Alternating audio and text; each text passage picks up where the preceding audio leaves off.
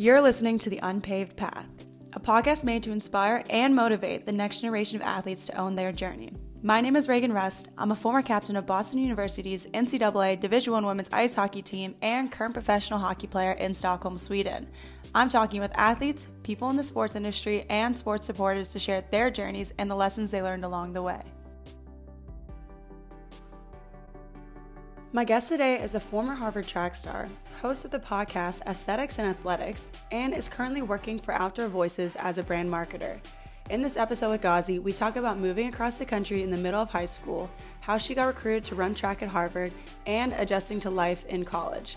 She details how she grew throughout each year and what she learned to better herself as an athlete and person, as well as how she is finding her way through her new life without competitive sports. If you want to follow along on her journey, she can be found on Instagram at Ngozi Musa. Ngozi, thank you so much for being on today. How are you? I'm good. It's a hot day, but I'm good. Where are you tuning in from? Seattle, Washington. Oh, I've never been there. Oh, you have to go. Is it beautiful? Yeah, it's so pretty in the summer. Like the summer is the best time to go. What do you do? You could do a whole lot of things. Like you could go hiking, you could go to the mountains, you could go in the water, the Puget Sound, Lake Sammamish. Like it's like such a pretty time because it's not too hot. Like it's not unbearable, but it's like nice and it's like hot, but like not too hot where there's just like a lot of things to do. Yeah, no, that's like some of my favorite stuff to do is hiking. Yeah. And so I've been hiking in Switzerland. Like I've been all over the US. Like I love going outside. Yeah. But I've been to, I think it's like 43, 44 states now, but I have not been up to like the Northwest. Washington. I've never been there. No. Oh, never. you have to go. Check it off your list at least. Yeah, for sure. When I get back, I'll do it. So you grew up, it was like a mixture, right? You were in Milwaukee and then you were in Seattle too. Yeah. How'd you split your time there? Yeah, so I was born in the Midwest. I was born in Chicago, lived in Indiana, Ohio, and then Wisconsin for 11 years, and then moved halfway through high school to Seattle. So it was when I was 16, I moved to Seattle.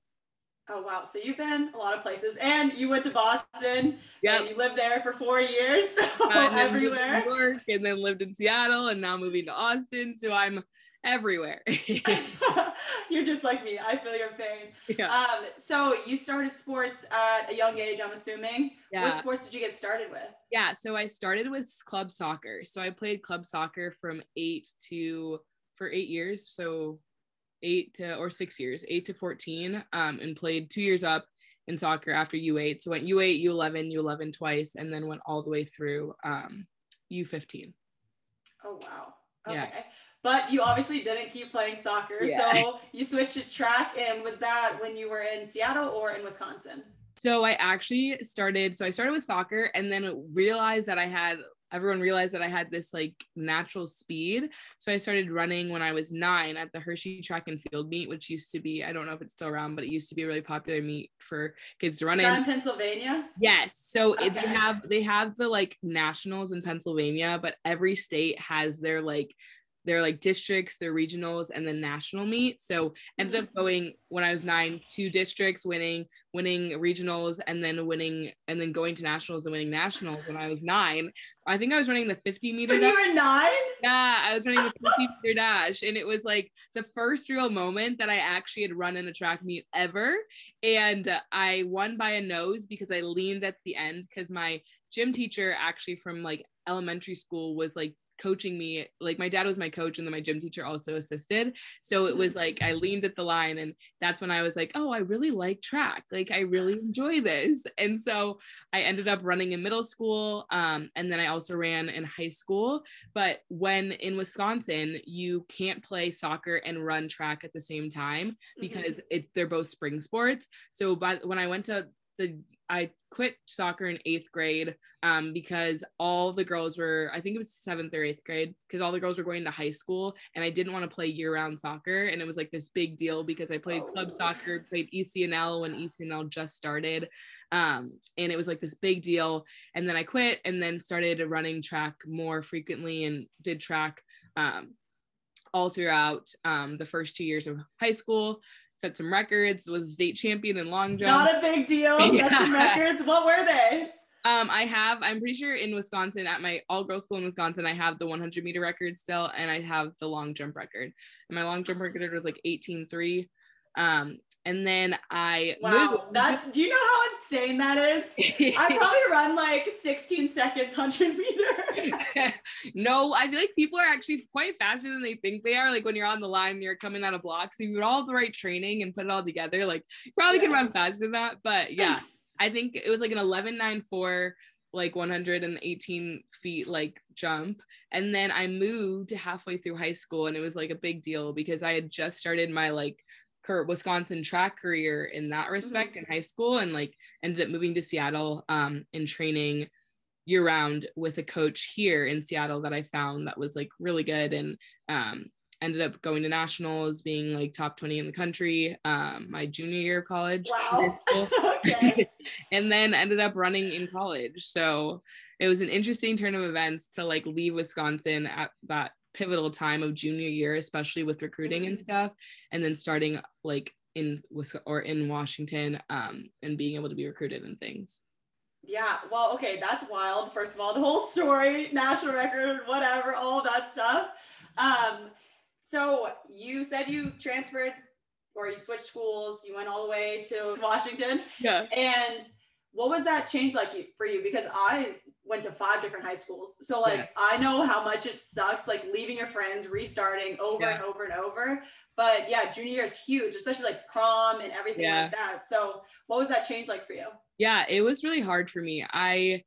When I first found out I was moving, me and my friends from high school made like a hashtag Seattle sucks. Had never been to Seattle once. Like, no. I was like in denial and so upset. And I remember like, it was such a hard transition too, because it's like, it really teaches you, I feel like it was the best and worst thing that happened to me. I think at the time it was the worst, but it was the best thing because I learned a lot about myself and learned how to be more comfortable being uncomfortable, and like learning how to go and grow, and like opening that door and aspect to it, and just like seeing a different perspective and meeting different people. But it definitely was a challenging time in my life. And I remember the first like couple months, I absolutely hated Seattle, and I went back to visit Wisconsin. Like a lot of tears were shed, and like it was a rough transition, because just like transitioning and coming into a school with like, and it was all girls, which I think was a blessing in disguise, because I went from an all girls school to an all girls school, but like having to kind of integrate into friend groups, but not really integrate, because it's like they've been together for the last 2 years and I left my friends at home. So it was just like, it was a hard transition, but I'm glad I did it, because I learned a lot about myself and just about transition and like change, and how important like having change in your life is, because it helps you grow. For sure. Did you have a good relationship with your family, or did you seek outside help through like a therapist or anything like that? Yeah, so I had a really good relationship with my family, and I have 2 older brothers, and they both ended up, one is 8 years older than me, and then the other one is a year and 11 months, so 2 years older than me. But he went to college the year that we moved, so like I was kind of the only kid at home, which is hard. But I did go to my guidance counselor a lot when I was in Seattle, because just like trying to transition, and like it was a hard time. And I ended up going to the guidance counselor a lot at my previous school too, because when I first found out, I was like, what does this look like? And wow, well, looks like you did a good job, because you made it here. So you started your recruiting process, was that your junior or your senior year? So it was my junior year. It was the fall of my junior year. And were you getting a lot of looks, or were you reaching out to coaches yourself? Yeah, so I believe because I had come from Wisconsin, and I had a coach that was really well, like my coach in Seattle was really well known amongst college coaches, but also his family and his kids also ran and went to college and ran, and he was just a great coach and got us lots of exposure, like even nationally. So I was running in a lot of bigger meets, like Simplot Games, which is a big meet, Arcadia, and a couple like New Balance Nationals, which is a huge meet in New York. So I was running in a lot of meets to get exposure there, and ended up we ended up talking about colleges, and he had he like reached out to, like, he had sent a couple kids to Harvard, so he knew one of the Harvard coaches. So I ended up reaching out, and we like kind of went through the whole recruiting process, and I talked to a couple other coaches, but I had a strong feeling that I wanted to go to Harvard, from a young because it's so prestigious. From a young age, before I even knew what Harvard was. Yeah, seriously. And ended up like getting heavily recruited by them, and kind of going through the process there, but it wasn't an easy process. Yeah, well, because they don't do scholarship, right? Yeah, no, so it's all need based. They don't do athletic scholarships, and I actually was green lighted on everything but my ACT score, because I had a lot of test anxiety and was like very much so perfectionist, and like so I ended up taking the ACT 4 times.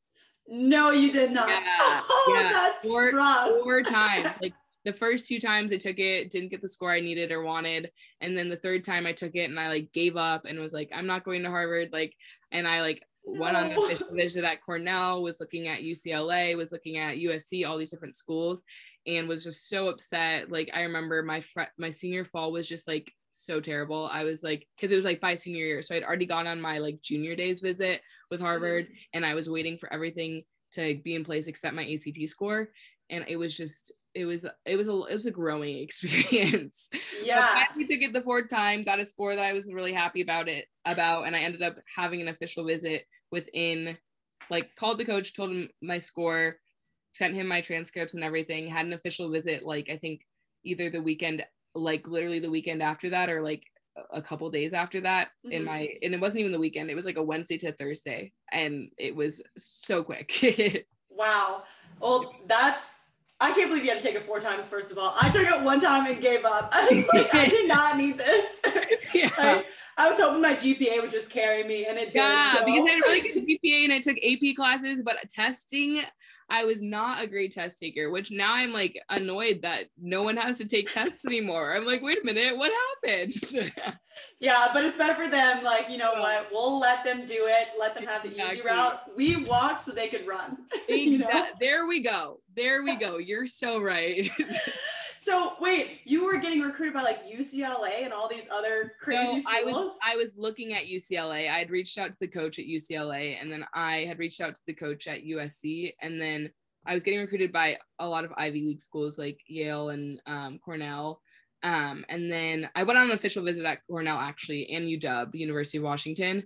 But I ended up applying to UW actually with no track background, like nothing attached to track, because because I was still in a point of my life, I feel like, where I was like, do I actually want to run in college? Like, so I was like still like maybe. So I actually applied to UW, was gonna go on an official visit at UW, but I think my coach didn't really like the way the UW coach coached, but like, so that was a big reason why I didn't apply or go through the recruiting process with UW. Kind of wondered what it would have been like if I did. So didn't really do that, but yeah, I didn't apply for track, or I didn't apply through as an athlete at UW.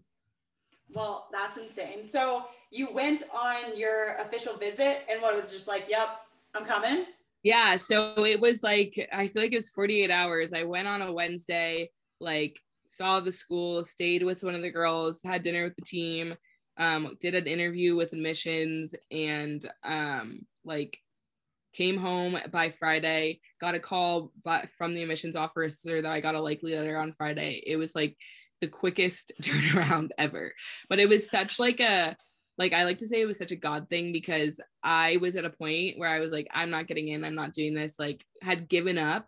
And like I had an ACT tutor, and she's like, we're just going to take it one more time. And I was like, I can't do it, like agonizing over it. I remember I like got into the test, was working on the ACT, whatever. And there's a point in time where I just literally was filling in random bubbles because I was so over it. And I like ended up getting the score I wanted and needed, and was like such a God thing for me, like where I was like, wow, this was meant to be, like I am supposed to go there, like I need to. So you just started bubbling it in because you got tired of it? I think it was like the reading section where I was like tired and was like for like 7 of them I just was like it's like I think I drew an N or something. I like did something different that was like completely not right. Well, whatever, you got through it and you made it.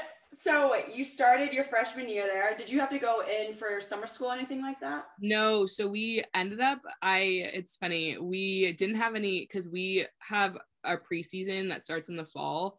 And very interesting and different, even though Ivy Leagues is D1, we don't really have the like set like study hall hours or like separate like athlete things. It's kind of like you're intermixed with everyone else, like your normal student. Your extracurricular is just like track or like the sport you play.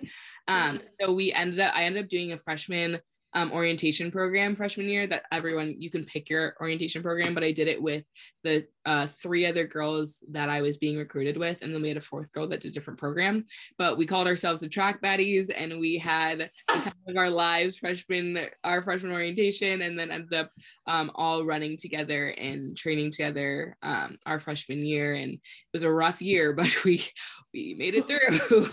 Why was it a rough year? I think just us all adjusting to new coaching, a new team, and we came in kind of as a unit, like really, really close. But I think like just like trying to adjust to a new coach was hard for us, and like a different program. And it was just a really, really hard year. I remember I told my coach in December that I was like quitting the team, and like I wanted to quit the team and move back to Washington and go to UW and run there. Like was so like I was just depressed, like because it was just like such a transition, like coming into an environment that's super competitive, that like you just like it's like everyone is in high school, you're at the top of your class, you're at the top of what you do in high school, and then you get to Harvard and you're like, wait a minute, you look around and you see like everyone around me is also really good at what they do, if not better than me at what we both do.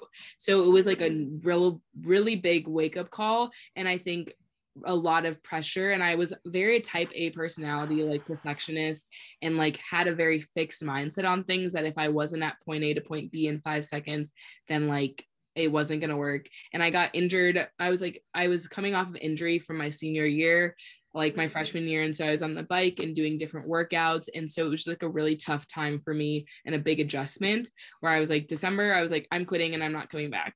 And my coach was like, if you don't, he gave me a book my freshman year going home. He said, if you don't come back with a different like mindset, you won't survive here. Like he literally said those words to me, and I was like, okay, whatever. But like I read Carol Dweck's growth mindset book, and that literally that changed the way I looked at my career, at track, at life then on. Like it was like while I was reading the book, I was like almost annoyed, because I was like, wow, you're really speaking to my situation here. I feel attacked. Right? Well, like you think about it, you kind of just get thrown into it. Like with boys sports, a lot of them, they can play a couple years out of high school if they want to, and then go into college. And so like they're already caught up to speed on that. So now they just have to catch up on schooling and everything. Yeah. And you were at an elite school with elite academics plus elite sports, because everybody that's really good wants to go there. And so you did definitely just get thrown into it. You didn't really, did they have mentors for you guys or no? I mean, we had our teammates, and I think it was hard too, because we had our teammates, but we came in as a collective, and we were a little rebellious. I don't think we were rebellious, but they always say we were a little rebellious. So they were kind of like trying to keep us in check. And so we were just really close as a freshman unit. And I think like there was a little bit of tension between us and our older teammates at times, which is kind of natural, but like, I think that I definitely did have mentors on my team, like older mentors on our team, because it was a difficult time where we all were just like, what are we doing? Like, we don't know if we can do this. And like, they're like, we got it through it. Like, you guys can definitely get through it. Like, it's just an adjustment, and we did get through it. So they were correct. Yeah. So how did you respond once you read that book and you came back for, what was it, the spring term? Yeah. So it changed the way I looked at track, and like over the course of like 4 years, I definitely grew a lot, and like each year had his own challenge, I feel like. But my freshman year, I was really able to like change and adapt my mindset. And I ended up having one of the best seasons I had in college, my freshman year, which doesn't happen very often, and got runner up in second in the Ivy League championship in the 60 and the 100, and like had a very fast start to things, went to nationals freshman year on relay. Not a big deal. It was like wild because it's like very rare that happens to a freshman.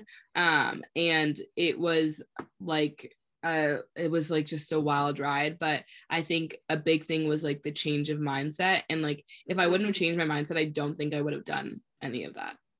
Yeah, for sure. So you said you grew a little bit each year. What did you learn your sophomore, your junior year, your senior year? Yeah, I learned my sophomore year, I learned a lot about like comparison trap, because one of my like close friends and teammates, who actually is just ran in the Olympics and won bronze in the 200. Is it Gabby Thomas? Yes, yeah, it's Gabby Thomas, an amazing runner, amazing friend, like an amazing competitor too.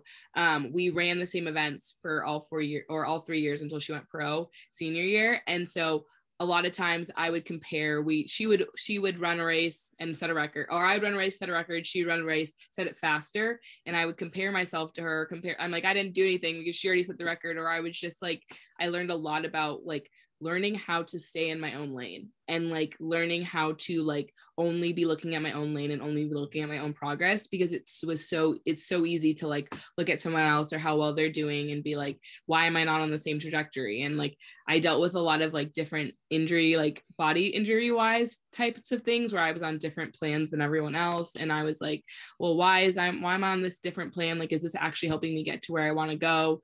And so sophomore year was a lot about comparison trap, and like making sure that I was running my own race and staying in my own lane, and not comparing my like race to anyone else's, and just like doing that. And then junior year was a very hard year for me, because I had just come off of sophomore year where we made it to nationals, like, and we didn't make it to nationals because we were in our championship season and I got injured like literally a week before nationals, and ended up running in the 4x1 like on an injury, running the fastest like I've ever run, and we ended up not. What injury? I like pulled like a hamstring. Like I don't remember. I think it was like a small fascial tissue tear, but it was like not enough to like. It was enough to like be like, okay, you need to rest, and like it hurt when I ran, but it would heal. But it was like the timing of it all right before our regional meet, and like I was on a bike like 2 days before we left for regionals, and like on a bike all throughout regionals. And like, so the time when I actually ran in the prelim that day, that was like one of the first times I'd sprinted in like 2 weeks, like actually trying to get to full speed in sprints. So it was wild, but ended up not making to nationals. And like it was like so hard, because I was like, oh, we put so much effort into this, but then came back my junior year ready to like take on the world and get going. And I ended up getting osteitis pubis in both hips, so inflammation in my hip bones. And I think it was because of all the biking that I did over the summer, but like throughout the time, and was like truly unable to run. Like it was like I had to be on plan C now, and it was like trying to figure out how to get me healthy to be able to run in our Ivy Leagues and run in meets. And it was just like another thing, and ended up like went from being back-to-back runner-up in my events in the 60 to not even making the finals for Ivy League championships in the 60, and then getting 6th in the 100 for outdoor HEPs or outdoor Ivy League championships. So it was a really tough year of just like injury slowing down, and like not like a lot of heartbreak and hurt. But I think I learned a lot about just like cherishing and being never taking the small things for granted, like the ability to run, or the ability to like just like the small things. Like I think I really learned a lot about like not taking the small things for granted and being grateful for the small things, because there were so many things that year that I just felt like were not lining up and like not working. Yeah, well, major setback. Did you get depressed at all while you're going through all that injury? Yeah, I was definitely depressed, and I didn't always talk about it and didn't always say it, but I definitely went through like spouts of like big depression where I was like I don't like this. I don't like track. I'm over it. I don't know why I'm running. Like, I don't know what I'm doing. But I really had to dig deep and figure out what is my why. Like, why am I running? Why do I enjoy this? Like, what does this look like? And ended up coming back senior year. And I like said it at the end of my junior year. I was like, after a major, I read Champion's Mind, I think. I don't remember who wrote it. But my coach gave it to me. He was a big book gifter.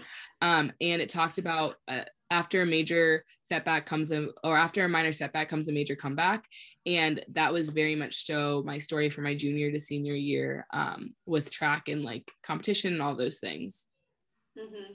Well, so then you went to your senior year. Yeah. So my senior year, Gabby ended up going pro. I ended up starting the year off really well, was on plan D.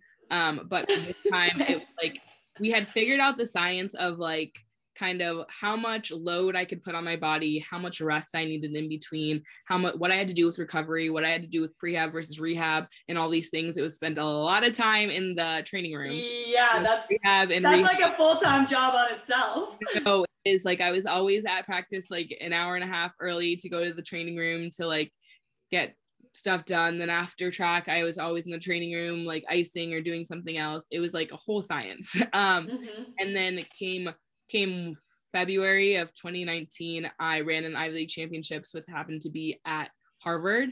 And I ended up winning the 60-meter dash. And it was like one of those moments where I think so many people felt it too, because it'd been like back to back runner up, and then like sophomore year injury or junior year injury, and then like finally being able to win like the Ivy League championship after so much injury, and like was just like one of the best. I think that was probably the best moment of like my track career, just like after all that, like just being able to win it in front of my family, in front of my friends at school, like at Harvard, like it was like such a golden moment. Like I think that was probably one of the highlights of my track career and also of my 4 years at Harvard. Did you start crying though? Yes. And the full circle of it is that Gabby got to hand me my medal because she'd gone pro. And so she'd won that race like so many times, set all the records in that race. And so was able to hand out the medals. And it was just like a sweet moment, like to share, because we'd been through so much with each other through track and like the journey that we were on. And it was like such a bit like so bittersweet for her to like to be able to hand it to me and like us be like, okay, this is our senior year and our last 60-meter dash I'll ever be running. So wow, well, that is an amazing moment. Do you have a picture of that? Yeah, we actually do have a picture. It's like, I think it's on my Instagram, but yeah, like both Ivy League indoor and outdoor were like such like a miracle moment, because outdoor, even the 100, I had just like it was like a rough, like it had been a rough month for me. Like my dad was diagnosed with dementia. And so the whole month had been rough for me. Like I was in and out of the locker or in and out of the training room. I had like still nursing injuries and things, and the end of senior year. So it's like so many emotions of like, okay, what does this look like, the end of my track career? And I ended up winning by 0.003 seconds. Like it was 0.003. Wow. Yeah. Harvard went top 6 in the entire event, like in the 100, and it was raining, by the way. Like it was just downpouring. Harvard went top 6. Of course. Yeah, I know, of course. And that's the first time in Ivy League championship first time in the Ivy League championship that an entire school has swept the entire event. So it was like we were all so like right there, so close. It was wild. If you watch the tape back, it's like literally by a nose. I won by a nose. Again, back to you started it and you're ending it with a nose. Full circle. Truly full circle. Yeah. Wow. Okay, that's freaking amazing. That was so much. Yeah, I know. I was like, this is probably gonna be a long episode. Sorry. That was the longest 4 years of your life, I'm sure. Probably felt like 15. Yeah, I aged. I definitely aged. Yeah. Well, no, I was saying the same thing. Like when I went through my 4 years, I didn't have that much injury until like my senior year, where I fractured my back, and it sucked. Like that hurt so bad. I'd had like many concussions throughout it. Never missed games for it though. But like it is a mental, physical, everything grind. Like the schooling aspect, and like you look back and you're like, how did I make it through those 4 years? Yeah. No, sometimes I'm like, what? I'm like, this could be an entire reality TV show or something. Like, right? The drama, like, oh, there's so much drama that goes into it too. like so much drama in terms of injury, in terms of like, it's just wild. Like, and I'm so glad I made it through. Like, after 4 years, I'm like, wow, I really did that. And yeah. Well, like, do you look at your life now and you're like, well, I'm kind of bored. Yeah. Like, literally watching the Olympics, I was like, oh my goodness, how fun would it be to run track again? Like, I got like sentimental because I was like, wait, I need to train for something. Like, trained for a half marathon last year and ran the half marathon because I was like, I was like itching to do something. Like, I would never train for a half marathon. It was so hard. I think I kind of want to run one again because I didn't love the time that I ran it in, but oh my god, it's the competitor in you. Yeah, I know, and I'm like, this is not good. Well, like, if you think about it, how we time managed everything, I think it was a little bit easier because it was all together. Yeah. But it was still like 24 hours a day of like constant planning, constant moving. And so like now when we get into our life, like that's probably why you do your podcast, you're doing your job, you're hanging out with all your friends, and like you're able to fit it all in. And everyone's like, how do you manage? And I'm like, I'm programmed. Like, that is the only way I'm programmed. Because if I don't have 8,000 things going on, I'm bored or I like slack off. Like, that's why they always say athletes do better in their actual season than they do in their preseason, because they have to like schedule things, they have to compete, they have practice, all these different things. So like, I feel like I'm forcing myself to be in season, like, at all times. Yeah, seriously. Or then you're like the perfectionist, and probably you and I both. It's just like, I'm not doing anything, I'm not contributing to society. Like, it is a killer, and I hate that mindset, but it also is really good at the same time. Yeah, there's pluses and minuses, definitely. Yeah, for sure. So we didn't even talk about academics. Like, what did you study? So I studied sociology with a secondary in African American studies. And then so what kind of classes? So it was a lot about people and how they interact and like how they socialize. So a lot, like, I had a large focus on like identity, inequality, and social media in terms of like sociology, and how like, one, for social media, like the collective identity and how we all kind of have this, like, if you see on Instagram, everyone posts like similar things on Instagram, and that's due to the collective identity. I didn't think about that. And so if everyone started posting like a like selfie with their tongue out on Instagram, like collectively everyone would start doing it exactly like the pose to like using the same similar filters. Like, yeah, it's like a collective identity that we all like are some ways subjected to by how much we view social media. And like the aspect of gatekeeper, I could go on and on about it, but the aspect of gatekeepers, like brands being gatekeepers to influencers to kind of like figure out like the way in which society like views content or like purchases, like purchase patterns, because they're using influencers to then influence you to purchase different things. It's a whole thing. It's very helpful with marketing though. Yeah, it is. That's what I studied. Oh no way. Yeah, I'm a marketer now. That's awesome. So how did you get into that job that you're in now? Like, did you do internships? What was your process coming out, preparing yourself after your sports I actually started my junior year. I had an internship with a beauty company in like a large beauty company in New York, and ended up doing marketing on there for an internship and then going full time for them. And New York was tough. Like, I thought Harvard was an acquired taste. Like, New York is very much so for me was an acquired taste, and I never acquired the taste. Like, I hated it. So it was a really tough time. I was in New York 6 months prior to COVID, and then ended up leaving New York and quitting my job, and just like realizing that I needed to have to create a change because I mentally was not okay and like was not in a good space, and ended up leaving New York a month before COVID hit, to move back home, and then started a job here in Seattle as a marketing specialist at like a startup. And then COVID hit and everyone started leaving New York, and I was like, I was the OG original. Yeah, I'm a trendsetter. Yeah, I'm a trendsetter. I'm not mainstream.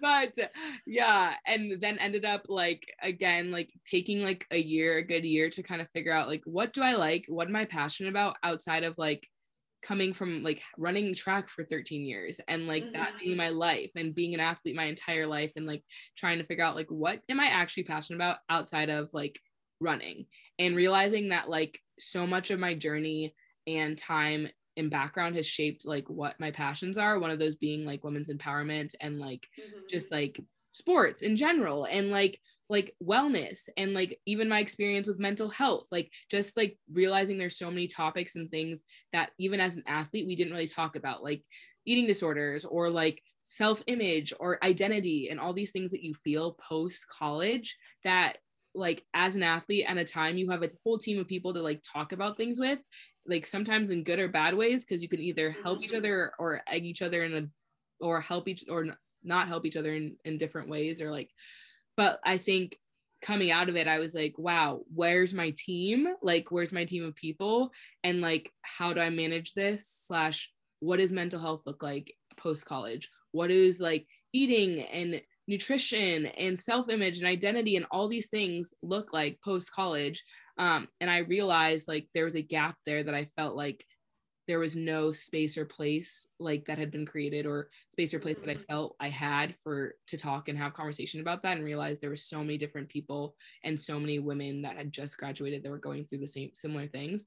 So ended up like in that year starting my podcast, Aesthetics and Athletics, and just like creating space for women to like find the athlete in themselves, because I think we're all like, regardless of if you ran college track or ran or played college volleyball or played college hockey or played professional sports, like I feel like there's a athlete mindset, and that's in everyone. You can inspire and empower that athlete mindset. And I think there's a lot of things that like in terms of like mental health and self-image, identity, all these things that we don't necessarily talk about as athletes, that I thought was like super important to bring up in conversations that I had with people. It's like I get so frustrated about the mental health aspect in like, especially with the NCAA, because like they're the governing body, they're the ones that are supposed to be protecting us, and I don't think they realize the amount of stress that we go under. Like day in and day out, like we probably get addicted to stress, obviously, because like our sports are ran that way, you know, like we're supposed to be stressed out while we're playing, because that's how you compete. But there's also like, once you get back to your room and you're by yourself, and then all your thoughts like, did I have a crappy game? Am I struggling with my boyfriend or my girlfriend? How's my family relationships going? And like, we have so much more than just being an athlete and a D1 athlete that we never got to talk about with everyone, because like depression, anxiety was taboo. Like we never talked about it. And I think that was the big thing of like, we never talked about it. And there's this concept of being tough. Like you'll get through it. You can be tough. And like that mentality, I think, is so detrimental to athletes' lifestyles, because it's like, sometimes you need to take a break. Sometimes you need to pivot. Sometimes you need to change in order to make it to the next step. Because if you keep drilling yourself as I need to be tough, like you could not make it. Like truly, you could just not make it, because you are so like, either you're depressed or anxious or things like that. And so I think like you said, like we didn't really talk about it, and we didn't have time to talk about it. And then when you come post college and you're dealing with all those things, you didn't have a space in college, and you had a sport connected to like block to almost like bandage like what you were going through. And then you take the sport away, that was the bandage, and you're like, okay, I'm dealing with all these things, and I didn't develop the tools and the tricks and tips to handle things like this. Yeah, well, that goes into even the pandemic now. Everyone was going out, drinking, going out to eat, like doing all these little things instead of addressing the problem. And that's why like mental health and suicides and all of that depression, anxiety has spiked since the pandemic shut everything down. It's really scary. Like this is a societal problem. It's not just like athletes, like everybody's dealing with it, which is like the hard truth at the end of the day. And I think it's opened up conversation, and should continue to open up conversation about mental health and how important like putting your mental health first is. That's why like with Naomi Osaka and even Simone Biles, like seeing what they did and how they've made a stand for mental health has been so inspiring and opened up so much conversation, especially in professional athletics, like with professional athletes, just about how important your mental health is and like what that looks like, and like not like, again, not pushing through is not always the answer. Mm-hmm. Like sometimes, yes, like you're tired. Okay, you can push through that. Yeah.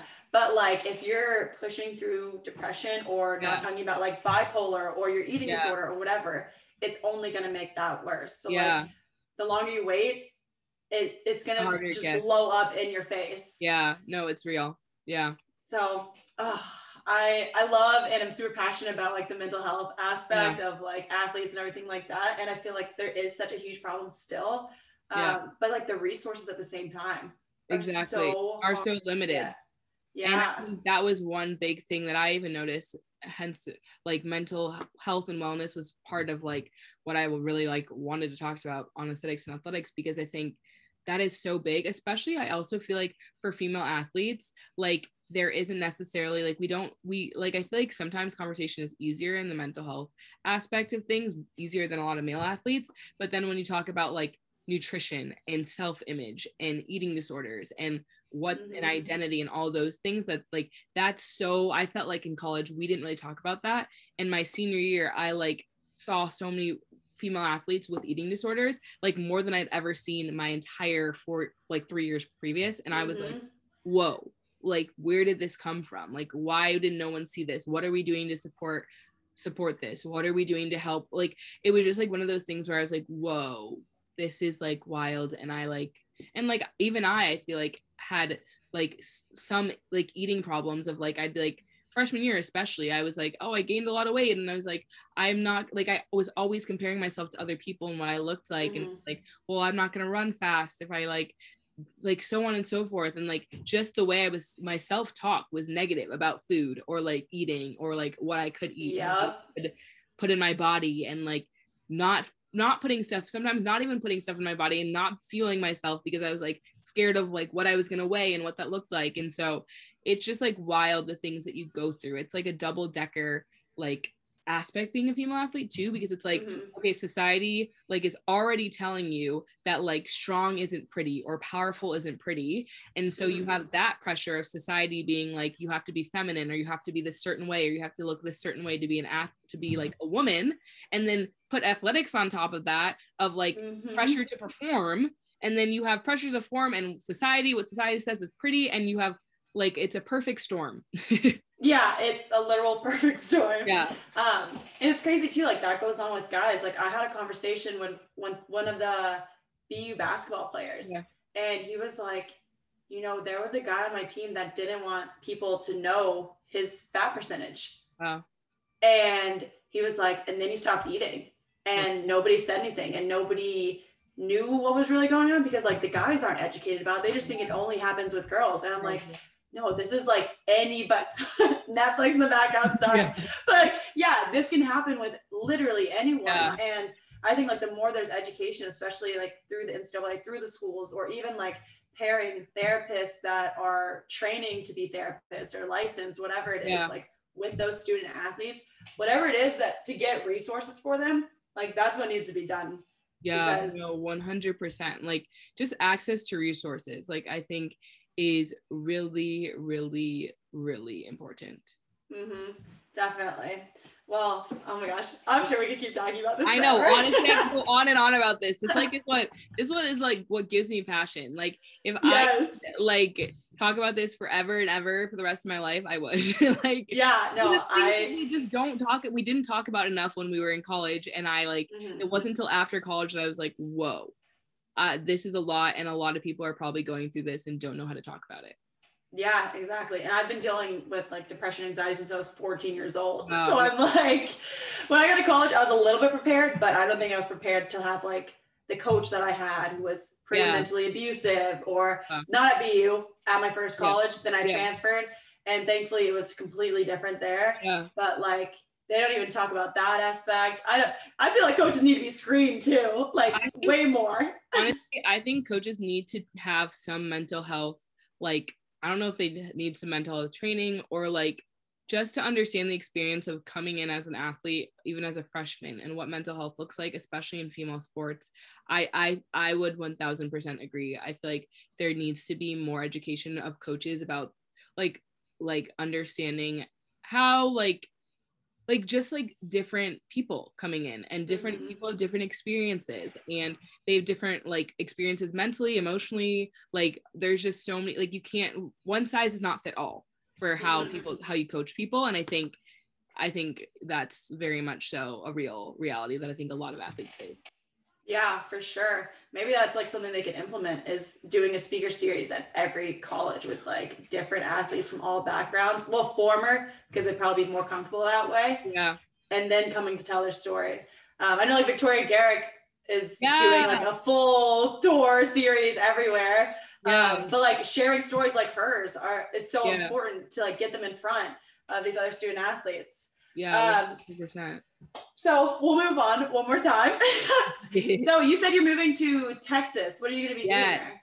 So I actually do brand marketing for an athleisure company called Outdoor Voices. I love Outdoor Voices. Yeah. And I do brand marketing for them. And so I'm moving to Austin to be at the HQ, and I'm super excited for yet another move, another different experience, different perspectives. So yeah. So what are you going to be doing for them exactly? What does that entail, that job? Yeah. So brand marketing, my role is very much so a lot of things. Like currently I'm doing a lot with influencer and ambassador, a little bit of press, like social community management was part of that too. We'll go more into some of the like university program stuff we're going to be doing, because they used to have a big like university program through the brand. So it's been a lot of different things, but I'm kind of the person that I like to be more of a generalist than a specialist in marketing, because I like to touch a lot of things. And it's not that I don't like to be the jack of all trades, master of none. Like I like to be the jack of all trades and master certain things in those. Yeah. And it's fun because you get to work with so many different people instead of just doing one thing every single day. Like that gets boring real quick. Yeah, 100%. I have one more question for you, because we covered a lot of bases, honestly, throughout this conversation. But my last question is, if you had one piece of advice for the next generation of athletes, what would it be? That's a really good question. I think my one piece of advice for the next generation of athletes would be to trust the process. Two pieces of advice, sorry. Trust the process. Just comma and put your mental health first. Because trust the process in the sense of like your path is not always linear. Like with your sport, with life, with anything you do, pre-college, during college, post-college, like it's not always linear. It's not always going to be point A to point B. Like it could be point A to C to D to F to G, like, and then you finally get where you're supposed to be. But like really trust the process and realize that like everyone is like operating in their own lane, and like there's no point in looking left and right from you to compare yourself to someone else, because like you're on your own journey, you're on your own path, and like being okay with being on your own journey, your own path, and like the process and time it's going to get you to get there, to get wherever there is for you, and like what that looks like for you. So I feel like that's my one big piece of advice. And then put your mental health first is like so huge, because I think a lot of times it's like we just push through things when we mentally, when we like maybe it's a mental block and like we need to push through it, but like when you know, and like not to ignore your knower. Like don't ignore your knower, because that can oftentimes lead to bigger things and bigger issues that you have to address later. And just to like really lean in and like don't ignore it. Yeah, well, that was the whole point of the Unpaved Path. It's literally your journey and people getting to hear your story. And wow, your story is crazy and awesome and beautiful all in its own. So thank you, Ngozi, so much for being on today. It was awesome getting to know you. Yeah, thank you so much for having me. It was great talking with you. Well, there you have it. Thanks so much for tuning in today on the Unpaved Path. If you found this episode helpful or enjoyable, we'd love for you to share it with a friend. To get podcast updates, you can subscribe here or follow me on Instagram at ray.rust. Have a happy hump day.